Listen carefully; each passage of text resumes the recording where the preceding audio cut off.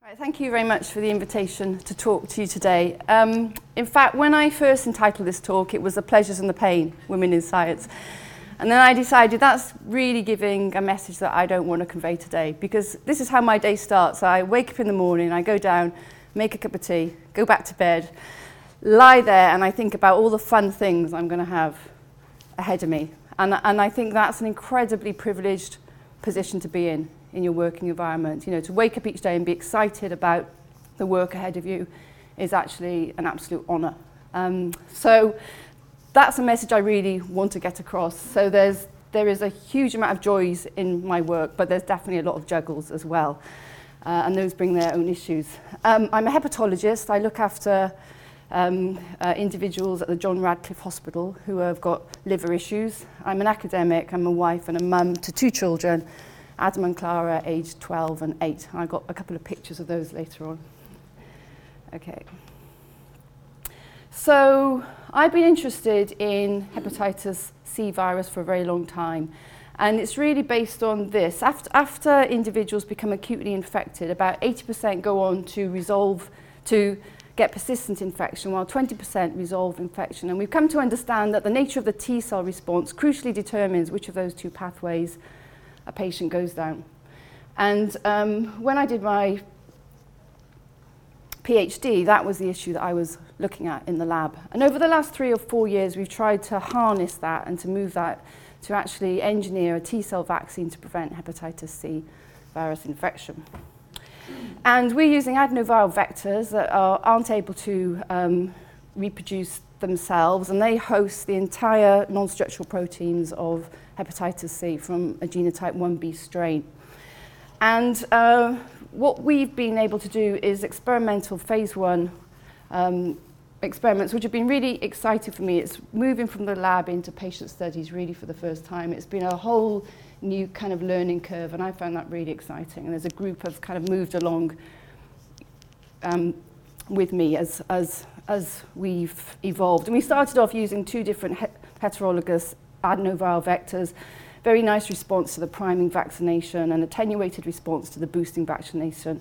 And then we replaced the heterologous adeno with an MVA vector here, and now we've got very nice boosting responses. So quite exciting data, just came out last year, and it's been lots and lots of fun in establishing this and moving it forward from the lab into patient populations.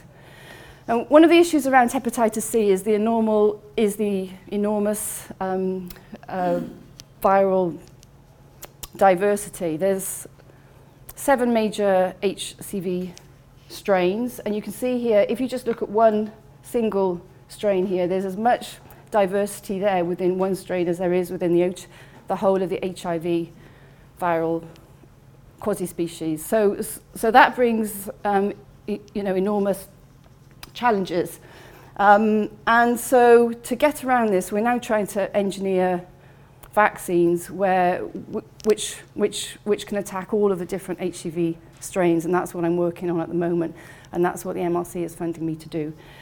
So that's one major part of my work. The other major part of my work is this. I'm leading at the moment a £5 million award from the MRC to understand why some individuals respond to HCV therapies and others aren't able to. It's called Stop HCV. It stands for Stratified Medicine to Optimize Patient Outcomes. And there's 22 partners involved from academia, industry, and this is the first major leadership thing that I've really been asked to take part in, and it's a big consortium.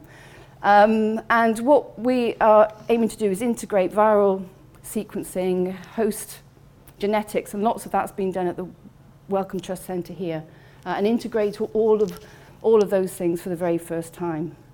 And the third thing is this, B-cell immunology and IgG4 systemic disease. Emma is there in the audience. She's taken the lead on this with me. But what we're trying to do is understand why some individuals have got an excessive amount of IgG4 producing B cells, and that leads to organ dysfunction. So really I've got 3 big things I'm currently trying to work through at the moment, 3 kind of major projects. Okay, so how did I get to be quite this, busy, which is how it feels right now. I started medicine in London back in the mid-1980s, and actually medicine to me was not so interesting. Medicine to me was a lot of negatively marked MCQs at that point, along with rote learning around anatomy and biochemistry, and it wasn't enormously exciting. And I left in the 5th year and I went off and I did anthropology. That was lots of fun, but I did come back after that, and I moved on and I became an SHO in North London, again, and I did that for 2.5 years, and then I left and I went on an expedition for 8 months to the Arctic, and that was great fun as the expedition doctor, and to the Caucasus Mountains in Russia. So that was really fun. And after that, I returned and I became a registrar on a 3-year post in infectious disease and microbiology at the Hammersmith Hospital. And after 4 months, I decided this was not the job for me either. And I resigned from that after 4 months. So you can see, for me, it took me quite a long time to get to find something I really wanted to do, and that's where I am today. But there were quite a lot of, early risks that I felt I had to take and step off the, the kind of inevitable treadmill, which is how, lots of us find ourselves, I think. And it was only really when I became a registrar working at the Royal Free Hospital that actually medicine became really exciting for the first time for me, because here there was a really dedicated group of individuals, and medicine was fantastic. Academia was utmost there, and work became very, very exciting for the first time there. And it became obvious then that actually what I most enjoyed was looking at things in immense depth, really. So rather than the breadth, I liked the depth, and it was that Royal Free liver transplant job where that first became evident to me in my working life. Okay, so after that, it looks like a nice CV, really. I was funded by the MRC. I got a 1-year research award.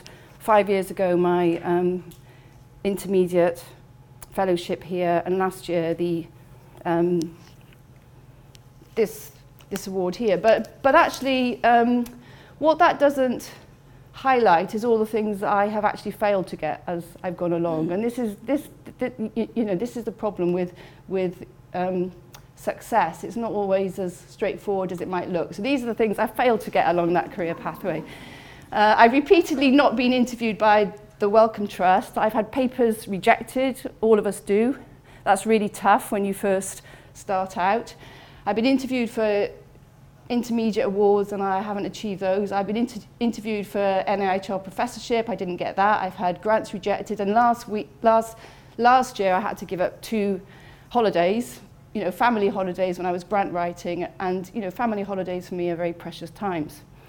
So it was Winston Churchill who actually said, success is actually meeting failure after failure with a degree of enthusiasm. And to be successful, I think you've got to accept that you're going to get knocks as well as successes. I had my first kid, Adam, here, right in the middle of my PhD, and the next one here, my next child here, just before my intermediate MRC award, and it's been hard. But the rewards are absolutely enormous. I feel interested,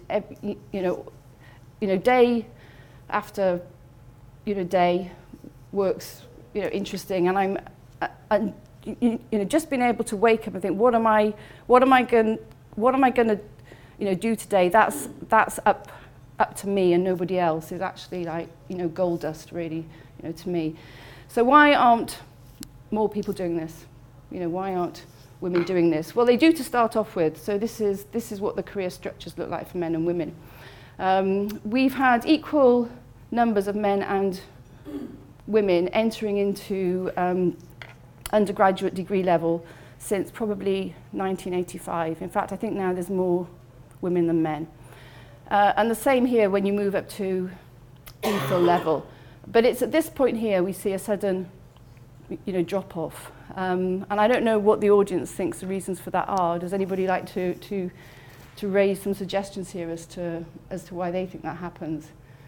Personally, I think that what happens here is a whole lot of stuff happens at once, and we're all very time constrained. So everything is pushed into this, window.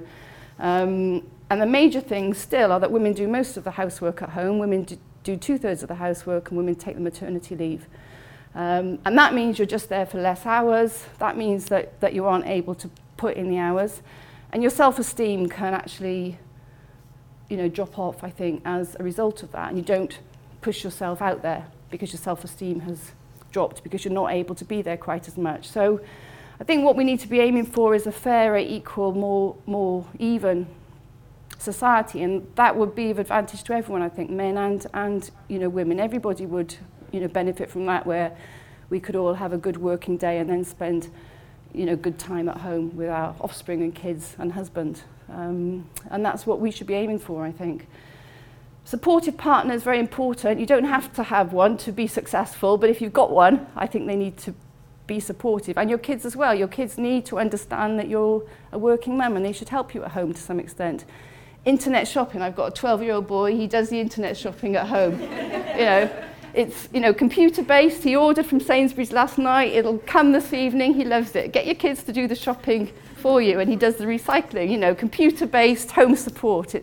It works very, very well. And pay for help. Women need to pay for help at home.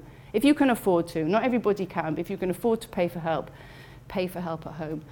And then flexible working, absolutely essential. I've always worked in a flexible way. I've never worked full-time until this year. I've worked 80%.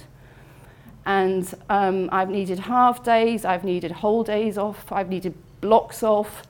I took 4 months maternity leave with my first kid, and I took 12 months in my second. I had proper maternity leave.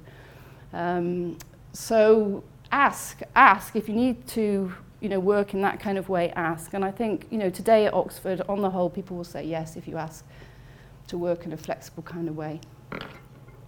So the other thing I think is really important is to look after yourself, all right? Life is very, very long. And I hope I'm still going to be working when I'm 80 years old. That's almost 40 years from now. And if you're going to hang in there for 40 years, you've got to look after yourself, and you've got to not be working the whole time. And we have fantastic holidays. We go to the hills. I don't take the internet with me. I don't have a mobile phone. And surprise, surprise, nobody misses me. Everyone thinks they're indispensable, but you find that when you go and you leave your group behind, you're not indispensable, and people will, rise up and do the work for you. So take proper holidays, and don't take your mobile, and don't take the internet with you when you go off with your kids. I think that's really important. And you can actually plan what's the important things in life on holiday like that. What am I going to achieve next year? Give yourself the mental space to decide what's important moving forward. I think that's really, really important. Whereas if you're just in a constant frantic run, day after day, week after week, you can't really prioritize, what's the important things that you need to be achieving in the next year. Okay, so my advice is to lean in. This is not my phrase. This is Sheryl Sandberg, and it was actually Caitlin in the audience that introduced me to this recently. She's the Facebook Chief Operating Officer. Lean in means work very hard and go for what you want up until the point when you have your first offspring. And then you can lean back if you want to. But if you lean back years beforehand, because you may be having offspring 5-6 years from now, it's a self-perpetuating cycle, and you'll find yourself in work that's not interesting, and therefore you won't want to come back to work. So, hang in there and, push on until you have to step back, really. And I think that part of her, philosophy is actually good. There's other bits that are more controversial, but I think that's a very useful message. Once you've got your kids, I think you just have to hang in there and have the confidence to hang on, really, as best you can. It's an exhausting time when your kids are very little. It's really, really tiring. But hang in there, and as they get older, then after that, you can then, push up again. Get them internet shopping for you. Recognise the issues, know what your rights are, and seek practical solutions. And those include the Athena Swan initiative at Oxford. It's been fantastic for Oxford. There's a whole shift in the last 18 months, I think, about how we're trying to find solutions. And that's down to the Athena Swan initiative to some extent. Mentorship's really important, and we should be holding lunchtime lectures like this rather than evening lectures at 6 o'clock when we have to go home and look after kids at home. And mostly those things seem to be happening now at Oxford, and that's fantastic.